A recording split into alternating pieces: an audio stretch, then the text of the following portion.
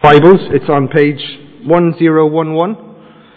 So if you've got a church Bible that's looking really clean and fresh, then it's the new church Bible, and that's on page 1011. If it's the old one, then I don't know what page it's on. It's probably very similar, 1010 or 1012.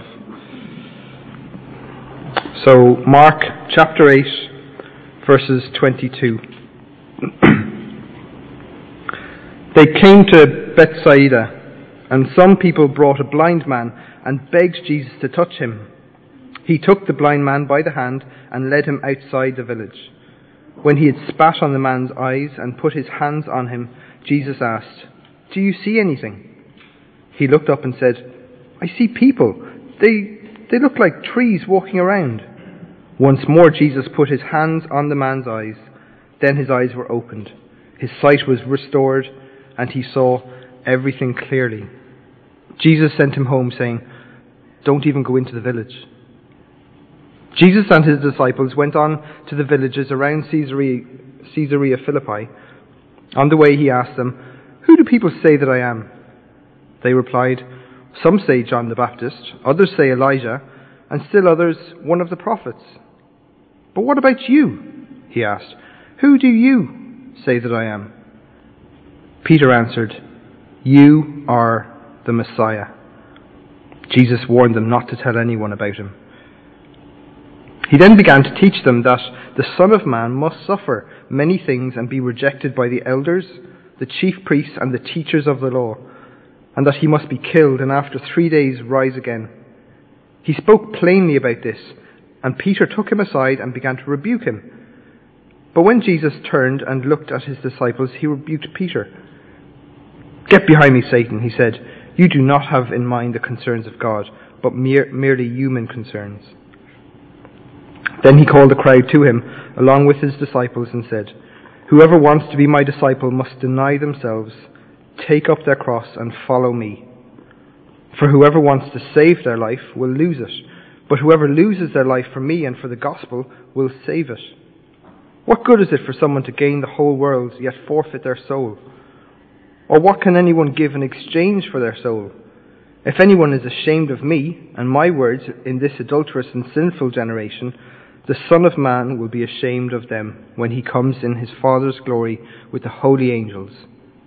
And he said to them, "Truly I tell you, some who are standing here will not taste death before they see the kingdom of God has come with power." Thank you, Ken.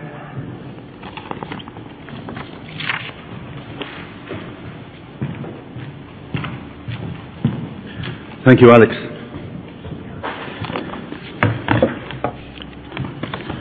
We'll just have a moment of prayer. Heavenly Father, thank you for your precious word.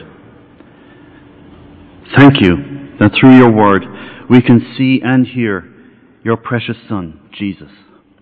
We ask you that you would bless your word to us this morning, that we may see and hear your blessed Son ever more clearly, and so form us to be ever more like him in his image.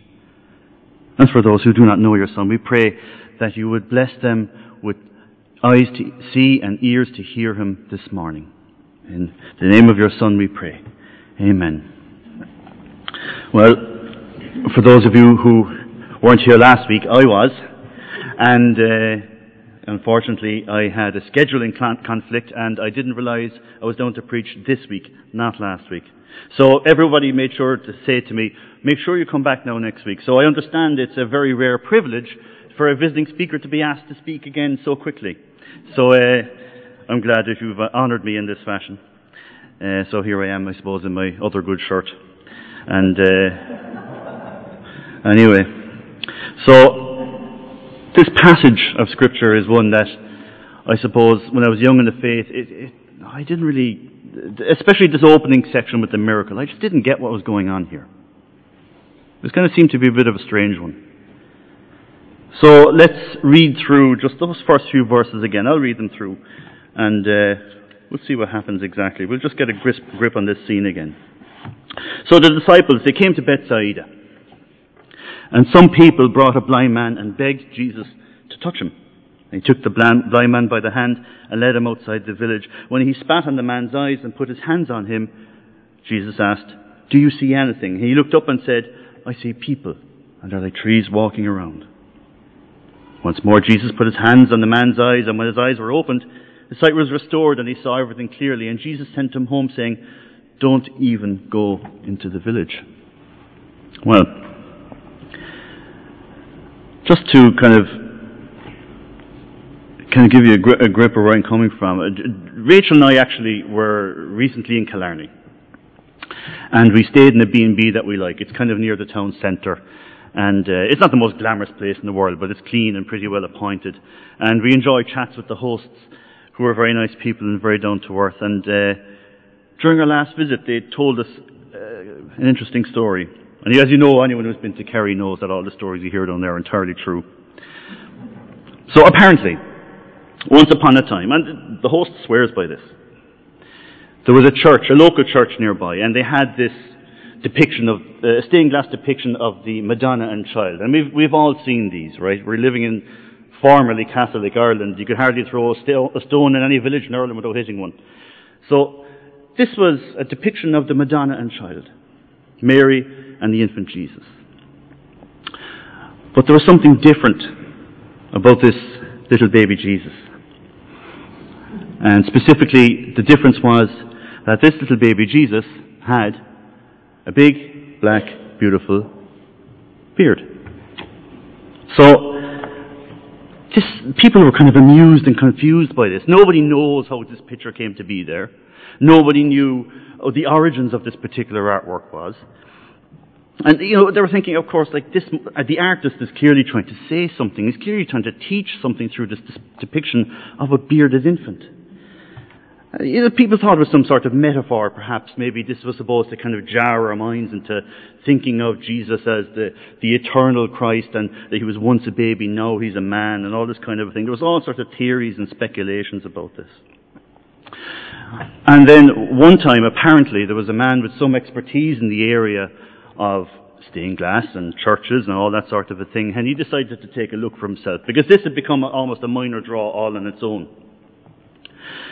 So he approached the image and he looked at it and he considered it for a moment, and then he took a handkerchief out of his pocket and proceeded to wipe away the black marker that some joker could have put there 20 years previously. And I suppose, really, this, I suppose, is just to illustrate that our imaginations or depictions of Jesus are prone to error. They're so often wrong sometimes. And how we conceive of Jesus and how we think of him is perhaps even vulnerable to deliberate distortion by jokers and charlatans. And now, it's a silly story, and whether it's true or not, and please be true. But questions over who Jesus was were rife at the time of this particular section of Mark's Gospel. Speculation as to who he was something that people were engaged in. So, if we just go back to our text for a minute, we have this kind of strange miracle, this kind of strange two-stage healing that's taking place. We have this blind man, and how often do we read of blind people being healed and deaf people being given hearing? But people brought this blind man to Jesus and begged him to touch him, begged him to heal him. So Jesus takes him away from the village, away from the crowds. And he touches him, and he's given partial sight. And he asks him, "Do you see anything?" And he said, "I see people, but they're like trees walking." That's kind of strange, isn't it? I mean, that's not your typical kind of how you would conceive of a healing. Here's this blind man being given partial sight. Then Jesus lays hands on him again, and this time he's healed completely. He can see perfectly. And, this is kind of odd. This is kind of a strange... when I read this when I was young in the faith, I didn't have a clue what was going on. Your instinct, of course, is to kind of say, well, Jesus obviously meant to do this. He wasn't, distracted halfway through or anything like that. But Jesus' miracles were always meant to teach. There was nothing incidental about them. Jesus' miracles, and the New Testament words are actually signs and wonders, are very deliberately performed. There is nothing accidental about them. They all reveal something very important. Jesus' miraculous signs, they point to something. I mean, these astonishing wonders are meant to teach us something. And in this surrounding section of Mark's Gospel, something about Jesus himself, rather like the sight being given to this man, is gradually been revealed to the people. But there's one other detail here at the end of the story. Once Jesus had healed this man, what did he command him to do? He sent him directly home. And he told him to keep quiet and to avoid the village. Jesus apparently wanted him to say nothing about this to anyone, at least for the time being. And there's a reason for this. But in a moment he's actually going to do the same thing again. So we'll take a look at this secret aspect to Jesus' work, and we'll get to the bottom of it in a little bit. But for the time being, let's just read the next few verses. Verse 27. Jesus and his disciples went on to the villages around Caesarea Philippi. On the way he asked them, "Who do people say that I am?" They replied, "Some say John the Baptist, others say Elijah, and still others, one of the prophets." "But what about you?" Jesus asked. "Who do you say that I am?" Peter answered, "You are the Messiah." And Jesus warned them not to tell anyone about him. So, after this two-stage healing of the blind man, Jesus journeys on to Caesarea Philippi. And on the way he asks them, "Who do people say that I am?" And if we actually had been reading through Mark's Gospel from the beginning, we would have seen that in chapter 6 that there had been speculation about who Jesus was, and we would know what the disciples are about to tell him. Speculation as to Jesus' true identity had been rife. I mean, it was obvious to everyone who had heard this man speak or seen him do his works that this was not your typical rabbi. And here, Jesus' disciples pass on the gossip that we would have already read. They tell him that Herod, who had just executed John the Baptist, believed that Jesus was somehow John the Baptist again, kind of come back from the dead to haunt him. Other people said that he was the returning Elijah, as promised by the prophet Malachi, or perhaps one of the other prophets. In any case, Jesus doesn't let them run down these kind of rabbit trails for too long. He immediately makes it personal and pointed for each of them. He asks them again, "But who do you say that I am?" And Peter's next few words, they immediately enter history, don't they? "You are the Christ." And he was right. So what was Jesus' response? Was it a congratulation? A pat on the back and a little rolled up diploma from Munster Bible College? No. Mark says he strictly charged them to tell no one about him. And there it is again, this command to keep silent about who he was. It's kind of baffling. You know, as New Testament Christians 2,000 years on, in being what I suppose we could be categorized as evangelicals, telling people about Jesus is or should be second nature to us. But here we have Jesus giving explicit commands to keep quiet, keep stum. But he won't keep us in suspense much longer, because he immediately starts to reveal something more about himself. So just go back to verse 31. He then began to teach them that the Son of Man must suffer many things and be rejected by the elders, the chief priests, and the teachers of the law, and that he must be killed and after 3 days rise again. He spoke plainly about this, and Peter took him aside and began to rebuke him. But when Jesus turned and looked at his disciples, he rebuked Peter. "Get behind me, Satan," he said. "You do not have in mind the concerns of God, but merely human concerns." Now that Peter has identified him, Jesus begins to tell everything to his closest followers. He now tells them, for the first time, of the grim fate that lay ahead of them laid ahead of him as their Messiah. He gives them the awful news that he was to be rejected by the Jewish establishment and executed like a criminal. And this is too much for Peter. And now we begin to see why Jesus had been telling people to keep quiet about him. You see, Peter, almost like our blind man earlier, was gradually beginning to see Jesus for who he really was. And it's almost as if you're looking up at the sky and it's kind of a partially clouded in and the sun comes out from behind the cloud and it's just too intense. That's where Peter was at. Because Peter, like almost all of his fellow Jews, had expected this all-conquering Messiah, one who would appear in glory and swat Israel's enemies aside in an overwhelming display of force. But this submission unto death thing, it just didn't compute, didn't work. And Peter was, capital O, offended by this. And he takes Jesus aside and begins to tell him off. And Jesus' response is very grave.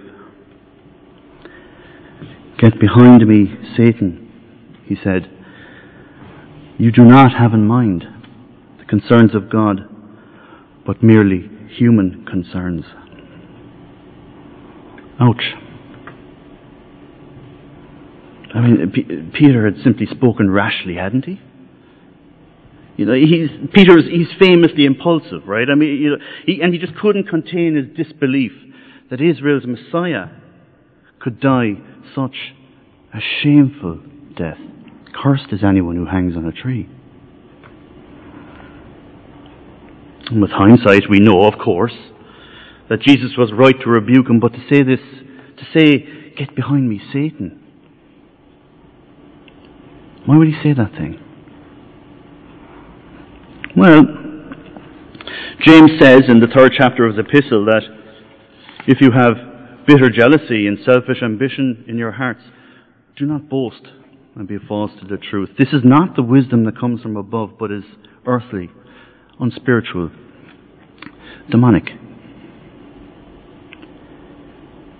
And we also read in Luke chapter 4 how when Satan had finished his temptations, he departed Jesus to return at a more opportune time.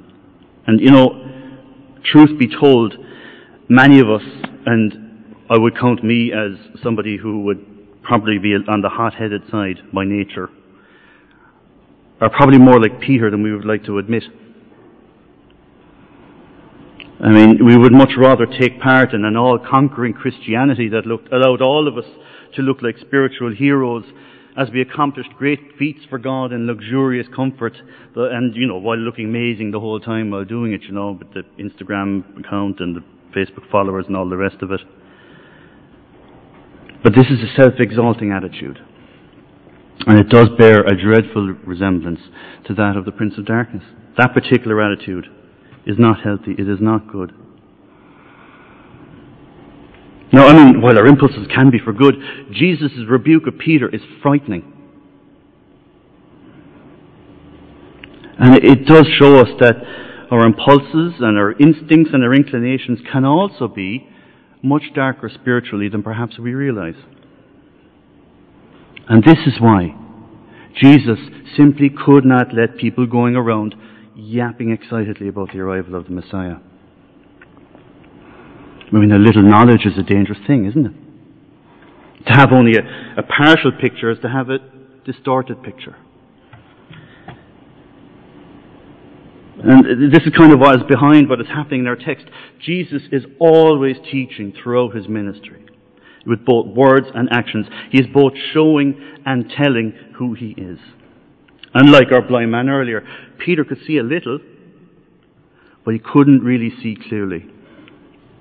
He understood who Jesus was, but he was utterly clueless as to Jesus' mission. And today, remembering or bearded baby from earlier, how many times do we see partial or distorted pictures of Christ around us? Jesus says, just a great teacher.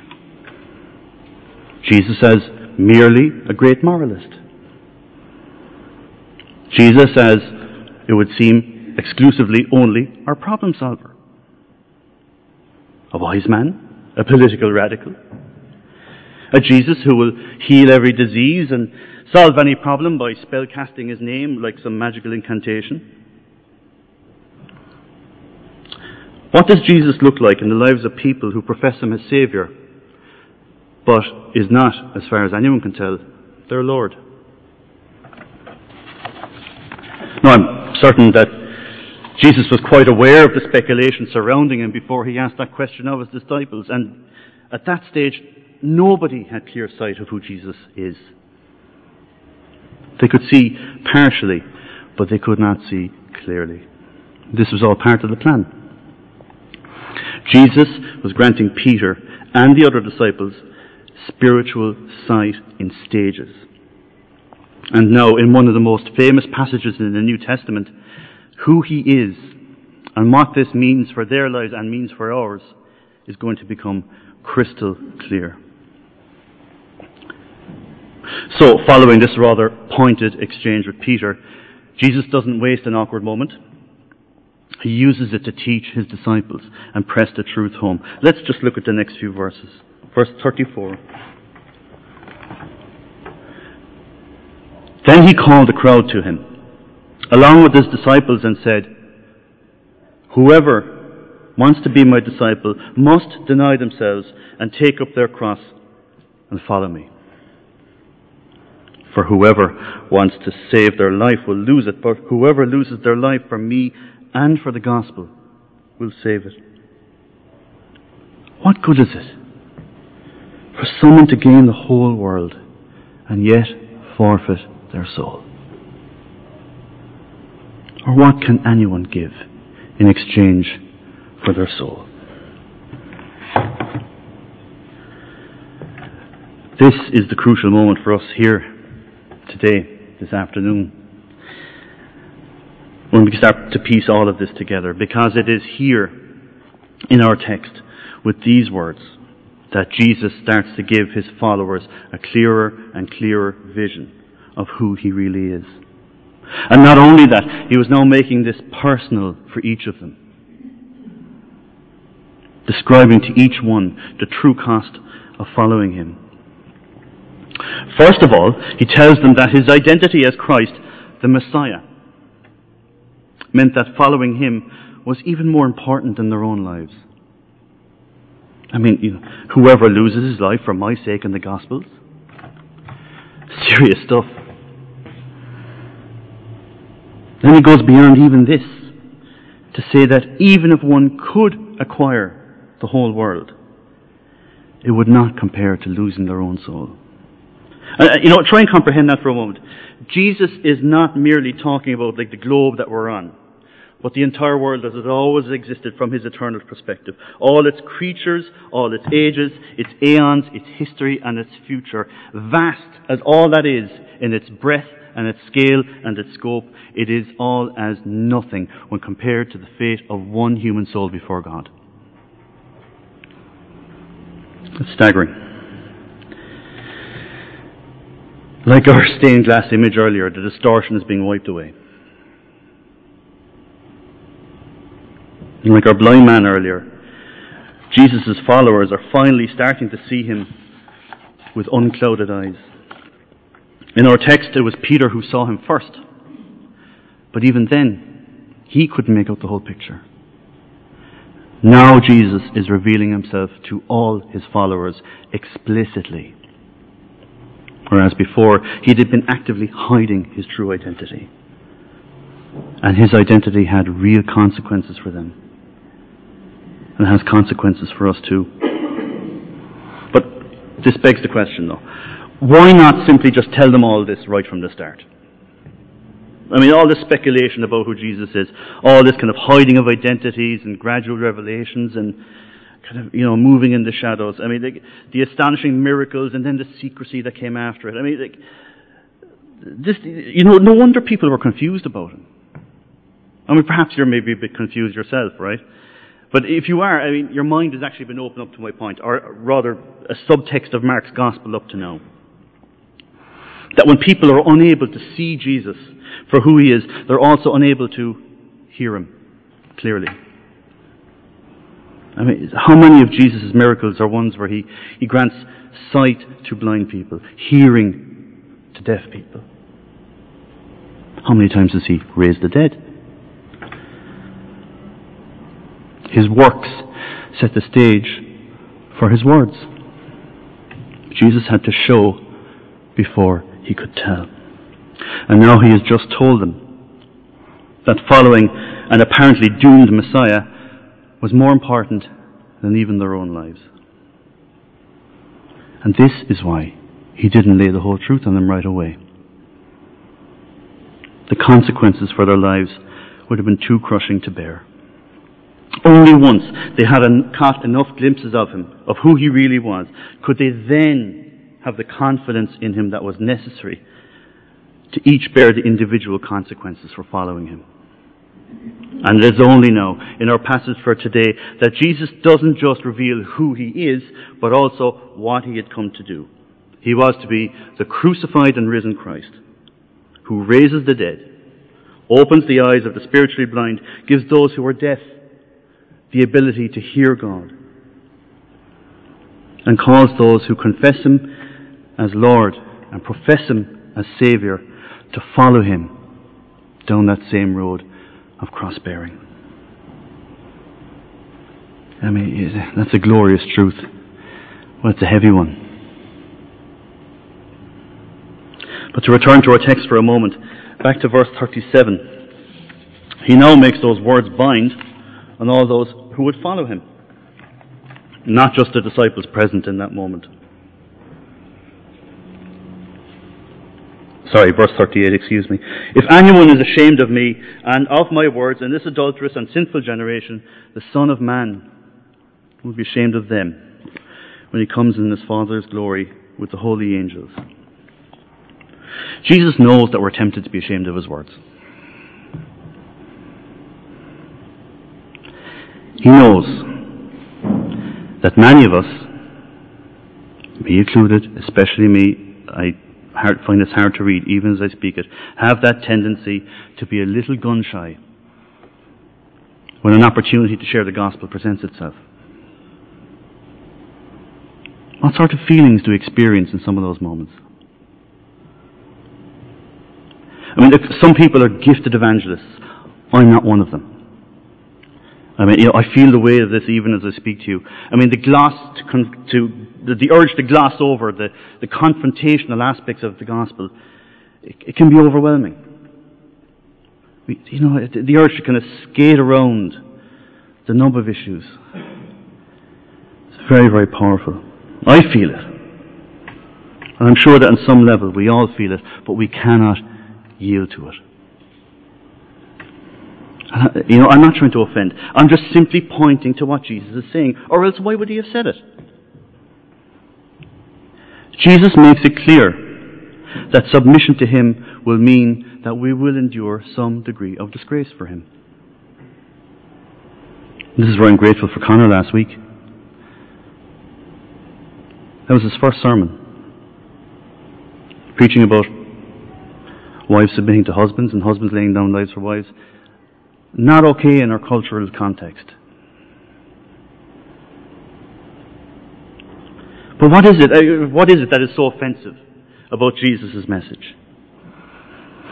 Well, back in the first chapter of Mark, for one example, what is the message that opens his ministry? There's no need to go there. I'll read it to you. The time is fulfilled. The kingdom of God is at hand. Repent and believe the gospel. There it is, repentance. That's the problem. As fallen creatures, apart from Christ, as sinful and rebellious humanity, we love our sin. We nowadays identify ourselves by our sin. We don't want to change our minds about sin. Because that's what repentance means. We want to live apart from Christ, as fallen people, our lives on our terms, deciding for ourselves our own level of commitment and comfort and so on. At least that's who I was before I became a Christian. We want to set aside God's law and decide for ourselves what right and wrong are. And this was the problem in the garden, wasn't it? When you eat that fruit, your eyes shall be opened. You should be like God, knowing good and evil. Or, in other words, deciding for yourself what good and evil are. And, friends, I don't know everybody here. And if you haven't heard this message of repentance before, we pray you would hear it now. We pray that you would be given ears to hear it, eyes to see Christ for who he is, and where he stands in history as Lord of everything. Everything. Not merely as a wise man, or as we see in so many church buildings, kind of frozen in time as some mute and powerless child on his mother's lap, but as the Creator, the King, the Messiah, the one who in love and in perfect obedience to his Father sought to rescue us from eternal separation from God because of our sin, took the criminal's punishment, which is death, that we all deserve for a rebellion against God.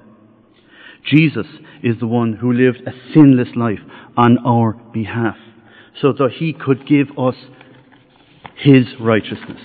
If we would only believe that this was so, see our desperate need, confess our sinfulness and our helplessness before him, and submit to him as Lord of our lives. We pray that Jesus opens your ears to hear his word to you today.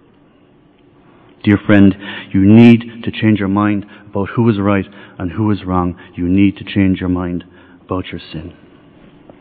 And as for the rest of us, the professing believers here, it would be much easier to achieve great things for God and have the world on a string as well. But that's not how it works. And I'm sure, even for those disciples who were there with Jesus, as he said those words, these truths landed on them like a ton of bricks. But Jesus, however, reminds them and us, doesn't end there. The ultimate glory is yet to come. First verse of chapter 9.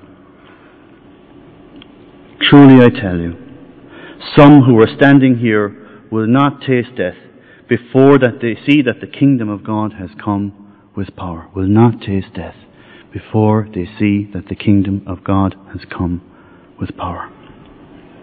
Jesus is coming back. Next time, though, he won't be the submissive servant. Next time, though, it won't be a game of shadows. He will be the crowned king of heaven and earth, coming to bring his people to glory and to judge the world. Next time, he won't be merely performing healing miracles. He will bring about a universal resurrection. And having reminded his disciples of this future event, which is coming, he simply didn't leave them hanging at this point. The next event immediately after our text is his transfiguration. And he reveals himself in his full glory to his closest followers. They are given eyes to see him and given ears to hear the Father saying, "This is my beloved Son. Listen to him." They miraculously see and hear who Jesus is, perfectly in line with the teaching signs he has been performing throughout his ministry and with the healing of our blind man today. So, how do we hear from Christ today? How do we see him perform his works? Well, Peter tells us how. Peter, who was sorely rebuked in our passage, tells us how we can do this. And if you want to turn to 2 Peter 1:16.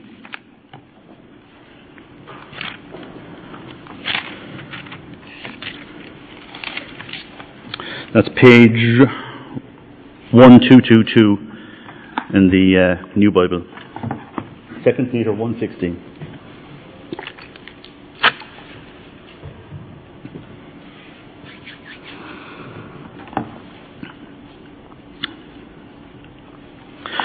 For we did not follow cleverly devised stories when we told you about the coming of our Lord Jesus Christ in power, but we were eyewitnesses of his majesty. He received honor and glory from God the Father when the voice came to him from the majestic glory, saying, "This is my Son, whom I love. With him I am well pleased." We ourselves heard this voice that came from heaven when we were with him on that sacred mountain.